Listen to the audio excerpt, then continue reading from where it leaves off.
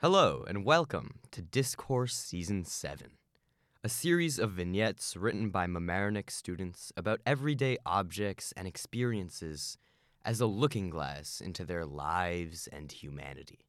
Today, we're going to be talking about love.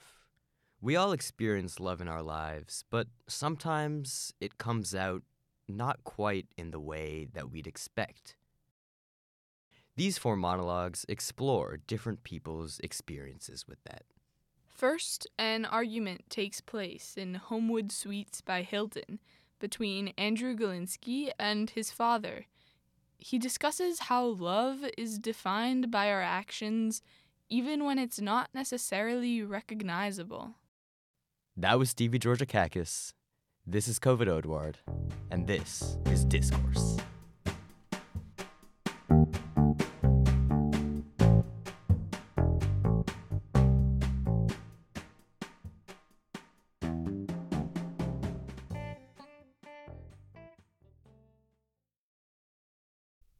Homewood Suites by Hilton, with over 512 locations worldwide, is a popular destination for cheesy weddings, large business conferences, quick stays, and in my case, sports tournaments. With free hot breakfast, brutally tucked in bed sheets, extravagant design, a pool that is made for toddlers, and most importantly, the best waffles in the world. This place is worth every $200 to $300 per night. Upon opening the oddly heavy door, you are met with the bathroom on your right. You could look down and see the carpeting, which is undoubtedly dirty and usually dark in color, probably to hide the stains. As you walk in, there's a TV on the left that says, "Welcome, Galinsky," my last name, and a bed with about 10 pillows stacked up on the right. A chair rests in the corner, usually untouched during your stay, and that is it. When you live in these things for half your summers, you get pretty used to the layout. In my case, my familiarity with these hotel rooms came from the summer lacrosse gauntlet. For those who are unfamiliar, summer lacrosse is a beast unlike any other. I played games across the country in Delaware, Connecticut, California, Maryland, Pennsylvania, Massachusetts, Michigan, and more. I had games in 110-degree real feel, and I spent 4 weeks of summer away from home, away from friends and family. And who was my chaperone, my partner in crime? Well, it was my dad. Consistency has always been key for both my dad and I, which is why we are always so persistent on getting Homewood Suites. We always knew what we were getting upon opening that oddly heavy door, just like we always knew what our exact routine would be in the day or two that followed. We are similar in that way. Routine, routine, routine. And if that routine is broken, things can very quickly fall apart. Homewood Suites is a top-tier hotel in its price range. On TripAdvisor, it has an average rating of 4.5 stars, which puts itself in the excellent category. My dad has never settled for anything less. From the moment he looks for our hotels a ridiculous 6 months in advance, he always hunts down a Homewood Suite, even if it is a longer drive to the field. He wants to make sure that we are getting the pristine quality because he somehow believes that comfort can lead to better performance, which in many ways can be true. During one tournament, I just played a game in torrential downpour. My jersey felt like a weighted vest, and my shorts stuck to my legs due to all the water. Don't worry, my dad took immediate action. He handed me a change of clothes that he always insisted on bringing. He turned the car heat up to full blast so it was ready for me when I got there, and he gave me a towel to dry off. These small actions made me comfortable and warm, helping me readjust and prepare for the next game. When I was about 12, we were getting into the swing of summer lacrosse tournaments. During our 4-hour drive to Maryland on this particular trip, I jokingly mentioned something about my dad snoring and how it's always disrupting my sleep in these hotels. Sorry to throw you under the bus, Pops, but it's pretty bad. One time I even put on earplugs and they still didn't block out the noise. Anyway, after expressing my complaint in the car ride on the way to the tournament, my dad didn't hesitate. I kid you not, he called up the hotel room instantly and asked for another room. With no second thought, he got the room for an extra $200, and we've been doing it ever since. I feel as though I'm giving Homewood Suites too much credit. There are definitely many negatives to this place. Some personal experiences include no towels in my bathroom, no soap in the shower, stains on the sheets, TV not working, AC not working, rug stains, hotel keys breaking. Do I really need to go on? With all the amazing qualities that this place has to offer, it has some evident flaws. Life in these hotels was also nowhere near perfect, and sometimes our routine was broken.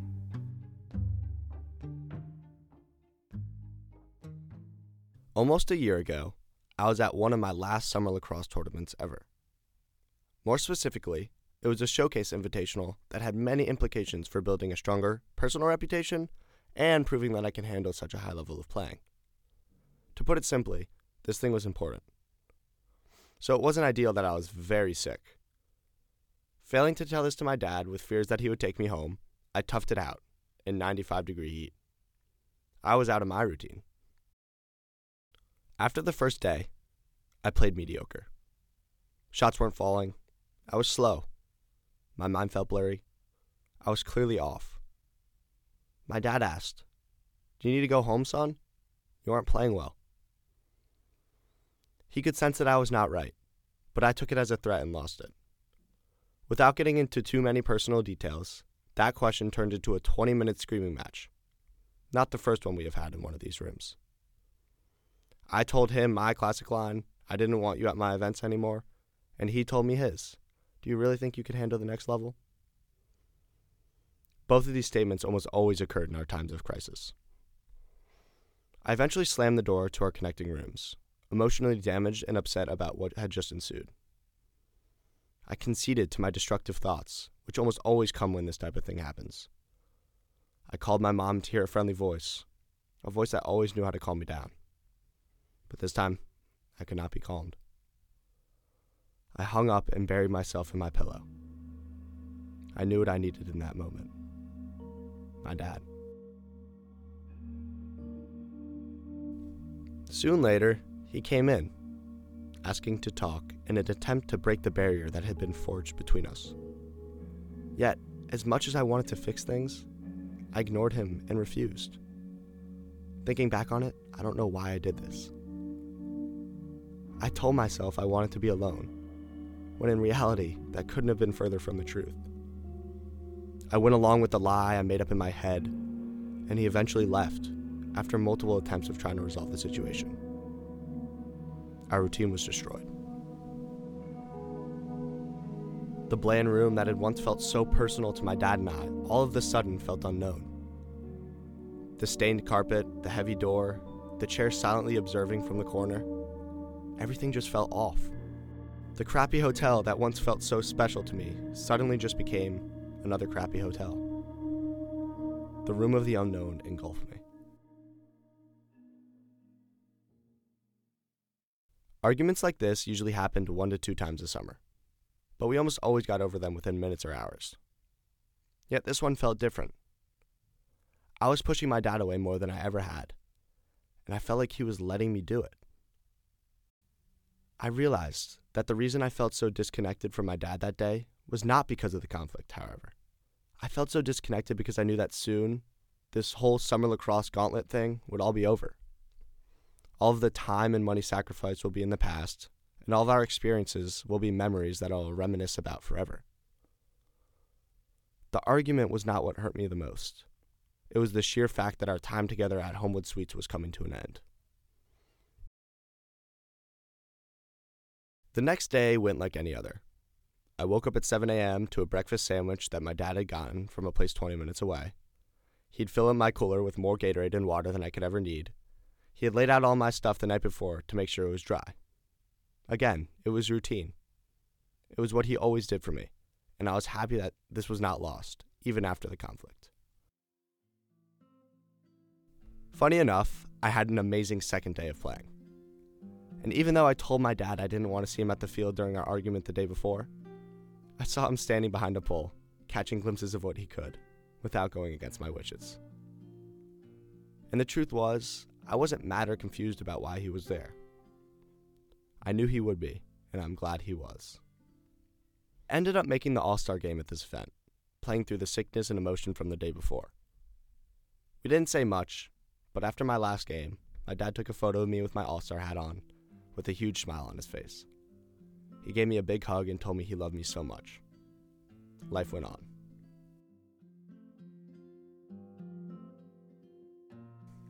As a college-bound student, some 9 months later, reflecting on my past experiences at lacrosse tournaments, I realize now that Homewood Suites didn't just mean suffocating bedsheets, lacrosse games, and small hotel rooms. For one, I realized that it meant more time away from home. I did the calculations, and I was away for about 25 days a summer. Across 6 summers, that is 150 days. I missed birthdays, work, trips, and memories with my friends. Another car ride to Maryland or Delaware meant more sacrifice and more distance. And this was always hard to accept, but I knew that I couldn't achieve my college lacrosse aspirations without it. And looking back on it, I would not change a second. To me, sacrifice is key to success. And not only did I have to sacrifice, but my dad did as well. I'll forever be in debt for everything he's done for me. And even though I missed all that time at home, being able to spend time with my dad at the Homewood Suites created and built an everlasting bond that I wouldn't trade for the world. I like to believe that lacrosse, these tournaments, or even the Homewood Suites are some of the main reasons that my dad and I are so close.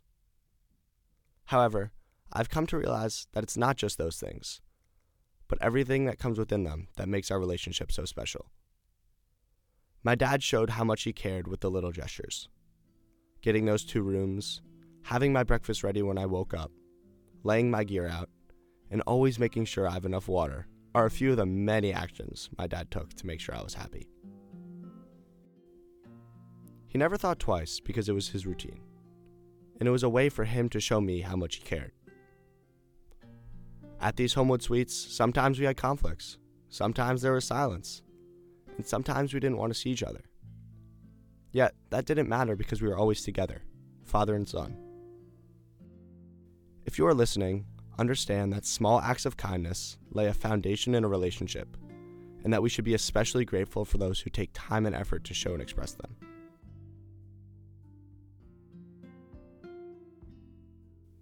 Sometimes, the greatest form of love comes from the smallest actions. Sometimes, the greatest form of love creates conflict and disagreement. And sometimes, the greatest form of love comes from something so small and unknown that it might not feel like love at all. But I promise you it is. I give Homewood Suites hotel rooms 4.5 stars.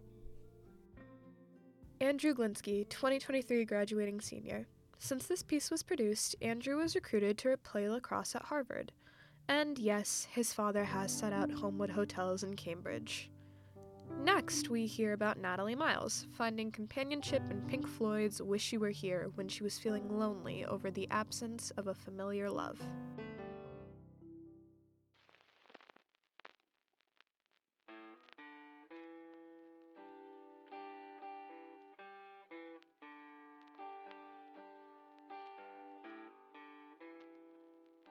This song found me. I feel like songs find you when you need them to. This song came to me because I was dealing with a person in my life who had become disconnected from me. So I'm thankful this song found me when it did. The album's title song, Wish You Were Here, is acclaimed to say the least. Maybe it's thought of so highly because Wish You Were Here isn't a shallow song. It's about a person who wished for someone in their life to be not just physically present, but also mentally. This person that is sung about was disconnected just like mine. This was written about Syd Barrett, a member of Pink Floyd who had to leave because of his own personal struggles with mental health, becoming almost a shadow of their former self. Gilmore, a member of Pink Floyd, said it himself, "Wish You Were Here" is a song that can't be sung without thinking of Syd Barrett. Let me paint the scene of where Pink Floyd was created in. It's 1963 and the Beatles have reached number 1 for the first time in the UK singles chart, and labor unions and companies are continuously fighting each other. At the same time, Nick Mason and Roger Waters met each other because both were studying architecture at the University of Westminster. Together, Mason and Waters formed the band originally called the T-Set with their fellow architecture students. Sid Barrett, a childhood friend of Waters, soon joined once a member of the band had to leave. Barrett then became not only guitarist, but also the lead singer once the original lead singer left for the Royal Air Force. The band then went through a major shift with their name being changed from the T-Set to the Countdown Club. Again, another member left, this time the lead guitarist, and as a result, Barrett claimed the title of lead singer and lead guitarist before Pink Floyd was even created. The band finally settled on the name Pink Floyd, a combination of Pink Anderson and Floyd Council, two artists the band collectively loved. In 1965, Pink Floyd began their road to success.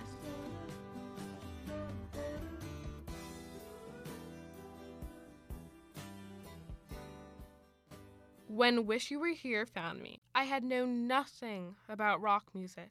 I always felt awkward when I would watch adults gush over an old song, and I just couldn't get excited over a song like they did. Growing up, my dad listened to more alternative music. I have memories of listening to bands like Gorillaz in the car or just straight up pop music like TikTok by Kesha. I liked the music my dad played, don't get me wrong. I just think I felt a little bit left out because my peers were able to relate on this topic together. In 1967, the band's next album, The Piper at the Gates of Dawn, came out, becoming another wide success. They were going to tour not just in Europe, but also the United States, and the band was excited to go. Plans to go to America came to a screeching halt when Barrett had a mental breakdown. Pink Floyd had tried to get Barrett help, but it didn't work. In many performances, Barrett was withdrawn. One example being when he was on national TV and played with his back to the crowd the entire time.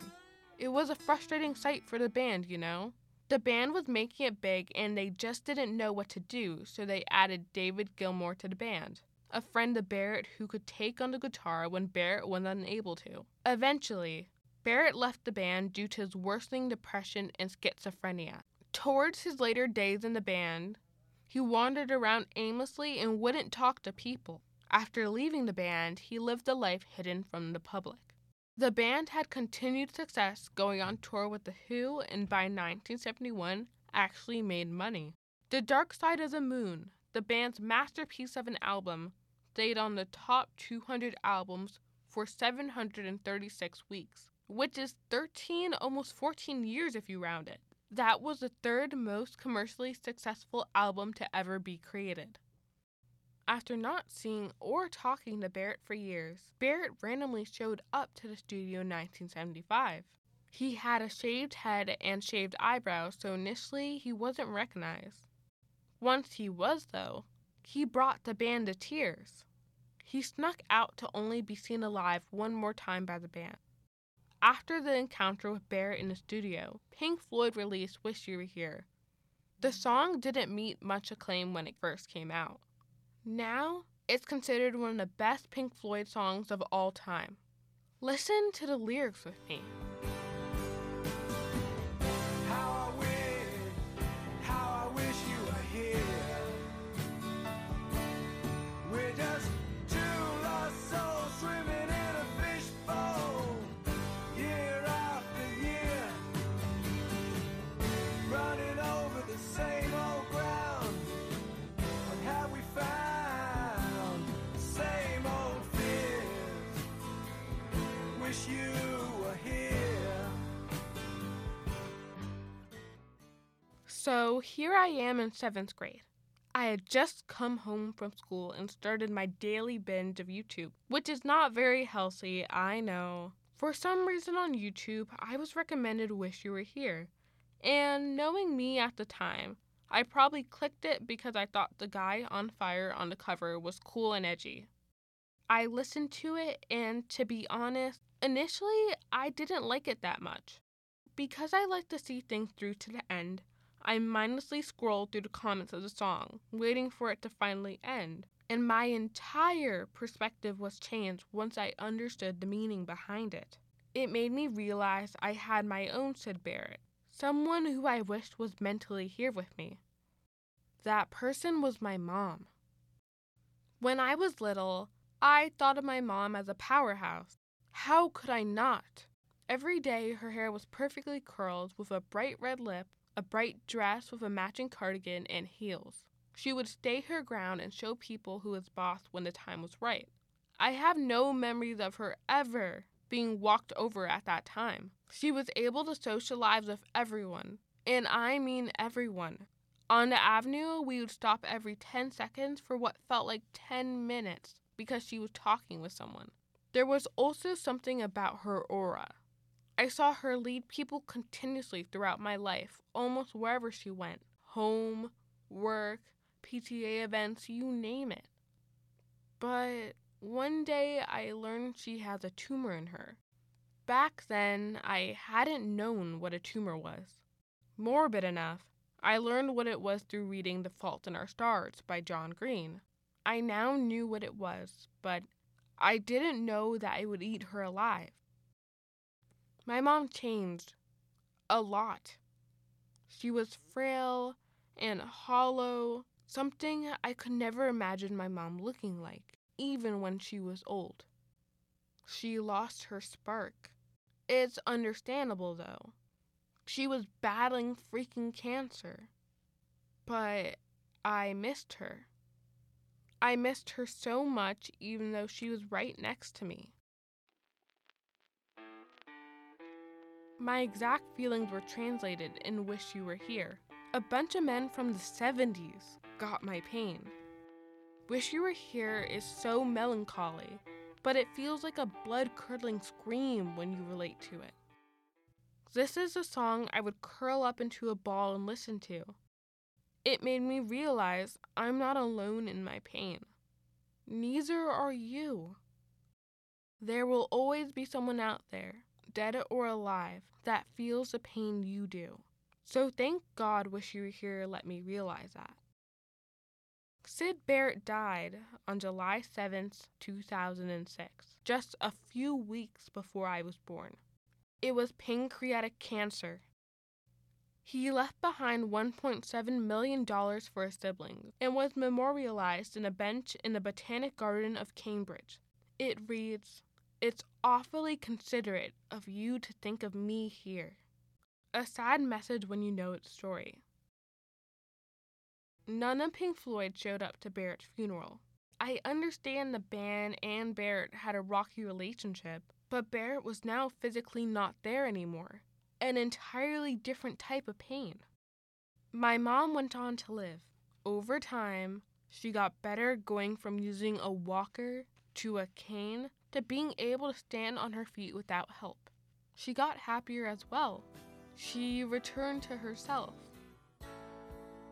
Now, my mom spends her time gushing over whether to buy Shakespeare in the park tickets because her favorite play, Hamlet, is being done this year.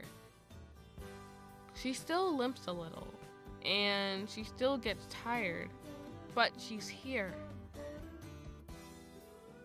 I'm so happy to say that I don't need this song anymore.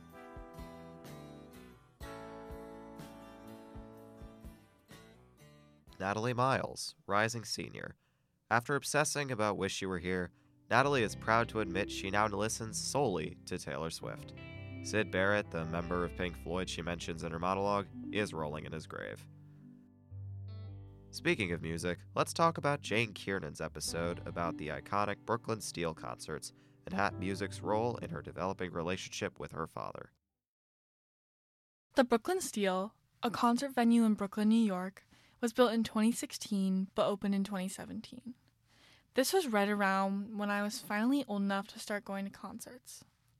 At the time, it wasn't very well known because, well, it was new. And the best venue in Brooklyn during this time was called the Music Hall of Williamsburg due to its incredible performers. But the Brooklyn Steel being as popular as it is now, which has been proven by the Rolling Stones' top 10 music venues list, still is an incredible place for an amazing time and live music. The reason why this place is so incredible is because the owners really took into consideration the experience, not just the music. They made the place spacious with a balcony, allowing you to choose where to be throughout the show, and also took into consideration the sound of the place. They did this by creating a high-tech green roof, which keeps in the sound and makes the acoustics incredible inside. The name of the building was created because it was originally a steel manufacturing plant. The venue is owned by Bowery Presents, who also owns the Stone Pony in Asbury Park, New Jersey, which, by the way, is where people like Bruce Springsteen, John Bon Jovi, and many others started out. But the Brooklyn Steel is different, as it is the largest general admission concert hall in Brooklyn, according to the New York Times. For most of my life, attending concerts was quite normal in my family. I'm not saying concert a month, but more like 3 to 5 times a week. This passion for concerts in my family was one that my dad started due to his skills in concert photography, a hobby he picked up but accidentally gained popularity from doing. Honestly, the late nights that often kept him into the night left me to ponder and dream about what he was doing while I was getting ready for bed as a little girl. So I knew, ever since I was younger, that frequent concert attendance needed to be a part of my life. I needed to fulfill the dreams that I had made up in my head as a kid, imagining what I was missing out on at his times at these shows. As soon as I was old enough, I quickly started attending as many shows with him as possible. The time spent with my dad at these concerts has made our relationship better than it ever has been. No matter what the show is, there's always a story attached. I've always kept a running list in my notes app of the concerts I've attended, just like my dad has. Although, his seems to go on for forever, and mine, not so much. But you get the point. This list has always been the best way for me to reminisce on these past memories at the Brooklyn Steel. A couple of these concerts were more memorable than others, yet all have a story attached of how they fulfilled my dreams that I once had as a little girl. The band Hippocampus from Minnesota, with their top song having almost 110 million listens, was a band that I had listened to for years. It simply grew up with me. So when I got the chance to see them, I knew I couldn't pass it up. The lead singer, Jake Lupin, sang the words "When I'm in Doubt" from their top hit Buttercup, which took me right back to summertime, automatically putting me in a good mood.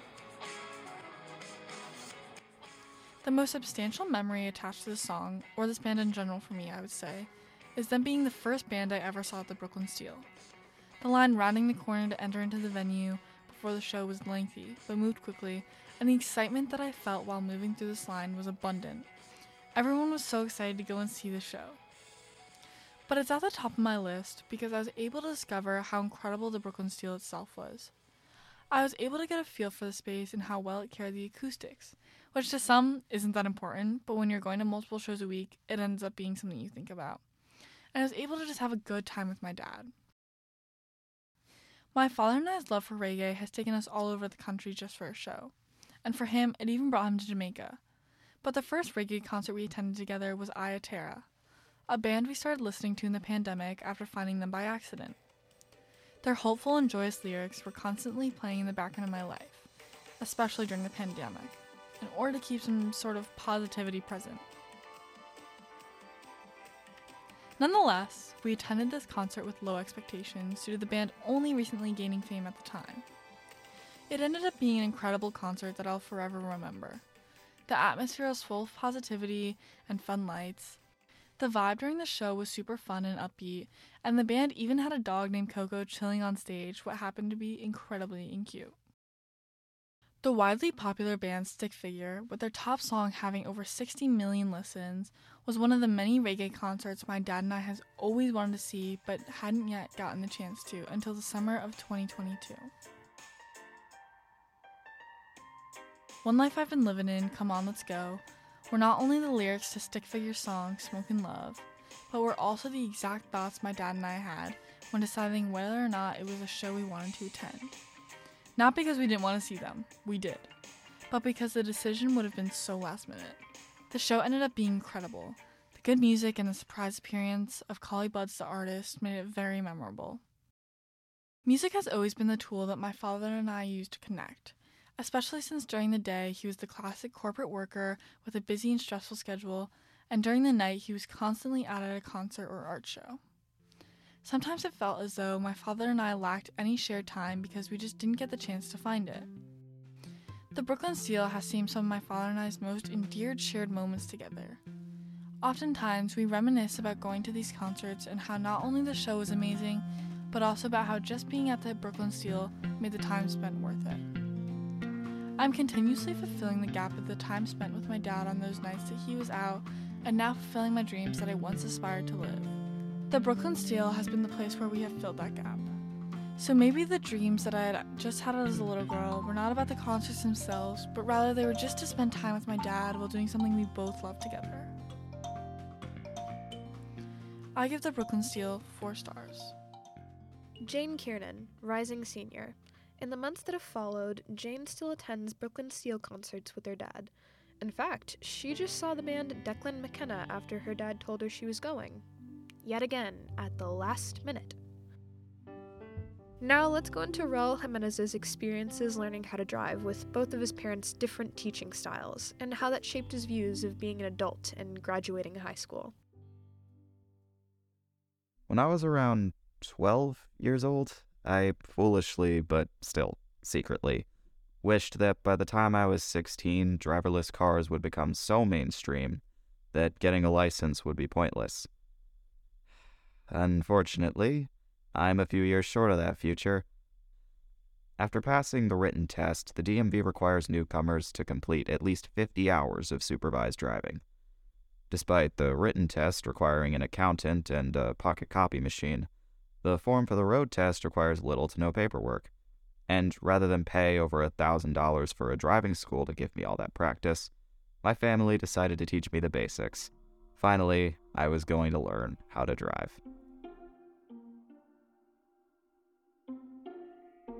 I'm sure every other teenager used to feel a sense of wonder and maturity when stepping into a car for the first time. The DMV made us go through hell before we could even grab the wheels. We've lived our lives riding buses or begging our parents to take us places. But once you step in, there's also a strange sense of volatile power to it. I'd seen movies of people dying in car wrecks, witnessed news reports of pileups, and even passed a couple on the highway. There's a reason car accidents are one of the most common causes of death in the world. With the flick of a lever, I could travel halfway across the country, or turn a human being into hamburger meat if I'm not careful. For our first lesson, my dad drove me out to a company parking lot. We spent an hour going over buttons that I stupidly thought I'd remember. When I actually sat down, I clutched the wheel like it was a dead man's switch. Then we started circling the lot. According to the driver's manual, when making turns, you must reduce your speed, keep your wheels straight until you actually begin to make the turn, and constantly check your mirrors. I did not do these things. The first time I touched the pedal, I almost jerked the car into a fence. And I don't think I went over 10 miles an hour for practically the whole day. For our next lesson, we just honed the skills of signaling, making turns, and parking because, yeah, that's kind of important. But as an extra enforcer, anytime I hit a line while circling, my dad would point out how much money it would cost me if a car was there. It got to the point where I was opening a second mortgage to cover the damages. When we got to parking, my dad added the extra challenge of doing it next to an actual, physical, breakable van. I spent several moments going in and backing out of that one space. Sometimes I'd go in at an angle, sometimes I'd move in too fast and hit the curb. Sometimes I'd move so slowly that my dad would just yell at me to take my foot off the brake. Eventually, he reached a breaking point and we swapped places, and I watched him floor the gas and park perfectly in less than 3 seconds. That's what my dad was like most of the time. If you didn't like what he said, it was your goddamn problem. And he had the experience and world-weary knowledge to back up that behavior. He was the go-to driver if he had to be in the car. And he made everything about being an adult look easy. Everything about being an adult looks easy when an adult is doing it. It just made me wonder why the hell it took me so long to hit the accelerator. The third lesson was when I finally got on the road. It felt like a test from God when I made the turn into the highway. My skin felt like it was on fire. I was cursing and fidgeting the entire time. Chapter 8 of the driver's manual claimed that I was supposed to pull over and calm myself down before continuing, but there was no breakdown lane, so I was forced to suffer. Even as I made the turn into the driveway, I was expecting to feel something pop the tires, or maybe the engine would spontaneously combust and that would somehow be my fault. I had to know exactly what I was doing and when. Meanwhile, my dad laughed and recorded the entire thing to show to my family moments afterward. For an adult, my concern was treated like a joke. When my dad left the house for 2 months, my mom became my only available teacher. She hadn't been involved in any of my terrible, horrible, god-awful driving. So when I asked her to tag along while I drove to work, she prayed before I turned the car on. Yet, once we were cruising, there was certainly less yelling. Instead, I vented to her when panic started rearing its ugly head. She lamented her own anxieties when she learned how to drive. And that took me away from the driving itself. From there, the more times I got in the car, the more idiosyncrasies of driving in the real world I learned. You can just run a red light if you're right in front of it, despite Chapter 4 only saying to drive with caution. Like, I'm not always doing that. I almost never use my back mirror, despite how much the website emphasizes adjusting it. Each time I left, I came home with a little PTSD and wisdom. So when my dad returned home, I was confident enough to drive us to a barbershop in the city. There were a few bumps in the road. I freaked out and almost missed a few turns, but we survived. While my dad was getting shaved, I was busy amping myself up and saying I would do a better job on the way home. After leaving, my dad said he wanted to make a pit stop at Lowe's. I pulled out and got onto the road, ready to prove myself.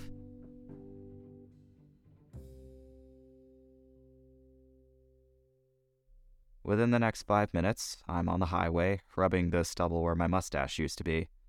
The windows are down. We're exiting the city. My left foot is tapping the floor. The bridge of my nose is itching like crazy. My dad tells me to shift into the left lane to get on the highway. There are still a few cars behind me when I check my mirrors. I'm getting closer to the exit lane. We'll be backtracking for another 20 minutes if I don't shift. My dad is repeating his request. He's louder this time. My ears start to burn. I flick on my turn signal, half checking the road and half glancing at my side view mirror. There's nothing coming from behind, but when I look up to turn, another car materializes next to me. My dad is shouting, but I've already turned the wheel.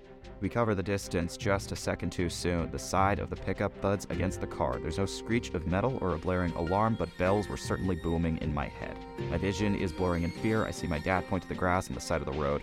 I veer to the right, all habits having melted in my panic. The wheels crunch under the dirt. I press the gas until we're off the road. I jerked forward too far and the car parks on a slant. We get out. I lean against the fender with a hand on my forehead. What the hell did I just do? Did I hurt someone? Am I going to prison? What the hell? What the... The person I hit merges off the road with much more grace. On the sides of their door, I see a custom logo for some kind of laundromat. The driver exits the vehicle and checks the side of her car. There were 2 scratches along the side, leaving a scar over the picture. It must have cost a good amount of money for that branding, and I had no clue how to repair it. Instead of apologizing, I just sat by the car while my dad discussed the details. The woman walked up to me and said things were okay and it was an accident. My dad came by and told me he had gotten into fender benders while learning to drive too. But I still kept beating myself up over it, and it certainly didn't help when the woman decided to call the police. We waited for another 15 minutes or so, and when the cop car entered the frame, I didn't move from that patch of grass. Now it really felt like I was gonna make things worse if I so much as breathed too loud. Chapter 12 of the driver's manual doesn't cover what you were supposed to do when cops showed up, or how to exchange insurance information, and not even how to apologize after the accident. The strawberry blonde officer surveyed the damage with the same indifference as my dad. I gave him my learner's permit, and he took it back to his car to print out a report. When he gave it back, I didn't feel comfortable having it with me. It was an undeserved privilege. There was now a record of that accident seared onto this piece of plastic, and that mistake would make for future paperwork, having to retell the story if my record is ever pulled up. My dad let out one last grumble about his insurance rates going up because of this, and it acted as a last twist of the knife. 20 minutes later, the cop was gone, and my dad was going about his business looking at curtains. The whole ordeal became small and pointless. How could adults be used to this?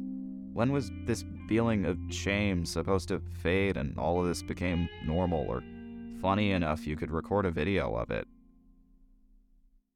My dad had to set an example for his family, so he learned how to grow up faster than most. He drives as often as he walks. As much as I want to be like that, I'm much more like my mom, who sometimes still messes up parking, who compensates for lost sleep with coffee, who tries not to commit felonies when carefully crafted plans fall apart. She still sets a great example, but there's a sense of struggle. She helped me understand that my parents were teenagers once. Obviously they were, that's how time works, but that means at some point, people like my dad were just as ignorant as me. Maybe not exactly, but someone like him must have had no idea what he was doing at one point or another. Every adult must have one. But how do you stop being so scared? Is there really a point in time where you go from a struggling college grad to a semi-struggling but stable adult? When you buy a house? When you get a job? When you have a kid and suddenly need to show them how the world works? Or when you get your first car and travel is suddenly more convenient? I still have a lot more growing up to do before I reach whatever point that is, if ever. I can't not drive, but maybe if I kept going, I'd be able to pick up the keys without feeling anxious the day before, or checking the routes to see how hard it would be. There will be future accidents, there will be awkwardness, and stress, and moments where I have no idea what the hell I'm doing. The only thing to do is to keep doing.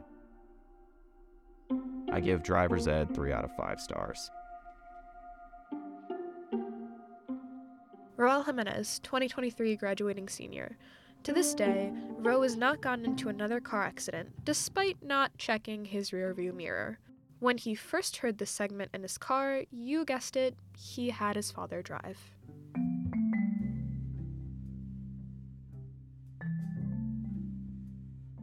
Today's episode was written and narrated by Andrew Linsky, Natalie Miles, Jane Kiernan, and Roel Jimenez.